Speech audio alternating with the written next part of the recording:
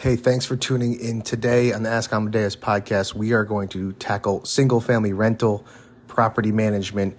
It is very key to follow certain steps to reduce your stress, reduce communication, make the management work for you. A lot of people are dabbling into being the first-time landlord. They have a low interest rate.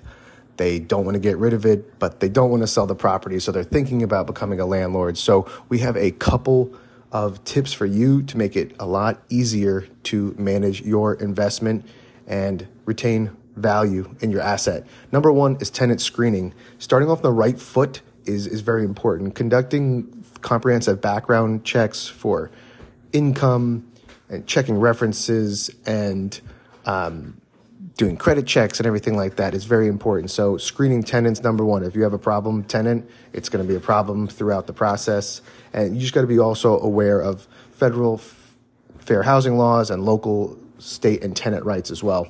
Number two, making clear lease agreements.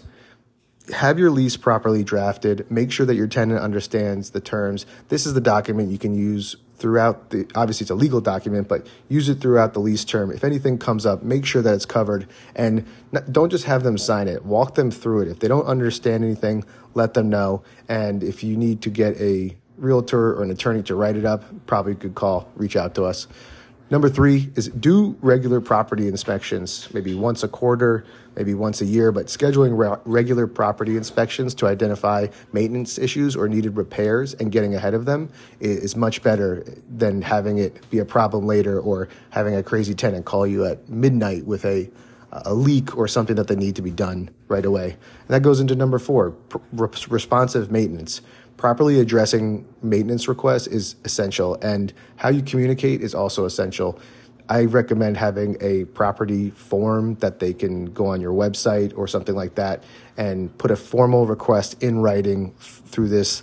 Texts and calls are not ideal because then also the boundaries kind of get skewed a little bit. But responsive maintenance will keep them happy and out of your hair. Number five is budget for repairs and upgrades. This is one thing people always forget.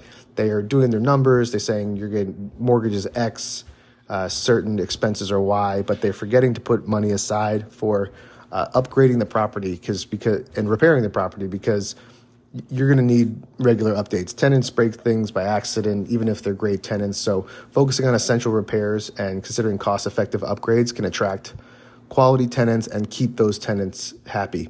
There's another thing too. As the market changes, you need to update your property so that it's competitive so you don't lose tenants and have vacancy because, a month here, a month there, if you're not adding it in on top of whatever, capital reserves you need, that can dip into your bottom line. And all of a sudden your cash flow of $500 a month is actually only $100, or maybe you're losing money. Number six, effective communication. We went over that before. Establish open lines of communication with your tenants. Encourage them to report issues promptly so it doesn't get out of hand. And provide multiple channels for communication.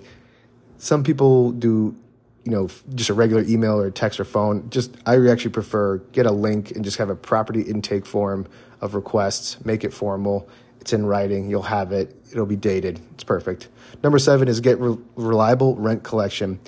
A lot of old school landlords just do paper checks. They get lost in the mail a lot. But I definitely recommend having multiple options. Check, credit card, wire transfer, Venmo.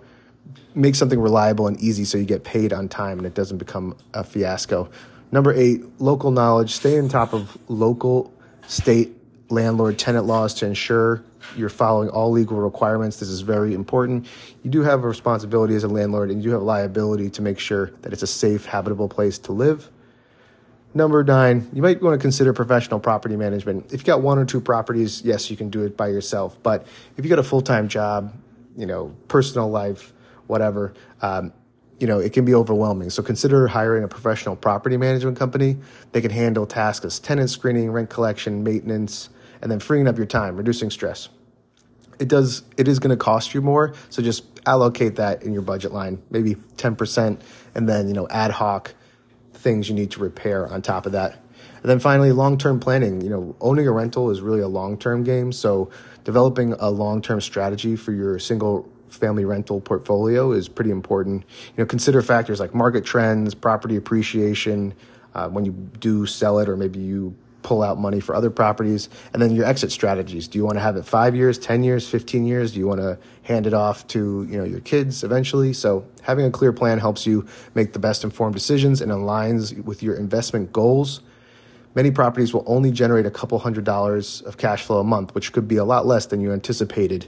So make sure you have the budget ready and how long your long-term goal is. Understanding the goals and daily expectations of owning a rental is key to your success. So managing a single-family rental portfolio requires a combination of organization, communication, and most definitely proactive planning. So if you implement these strategies, you can create a positive rental experience for both you and your tenants and ensure a steady stream of income and a long-term success in the real estate market. Thanks for tuning in. If you have any questions, just DM me online or find me at Marcus Amadeus. Check out all our blogs at marcusschott.com/blogs. We have tons of, even mostly real estate focused, but even travel, cool things I've seen while we're out, and just fun things to do in all the markets we cover. So thanks for tuning in. Talk to you soon. Bye.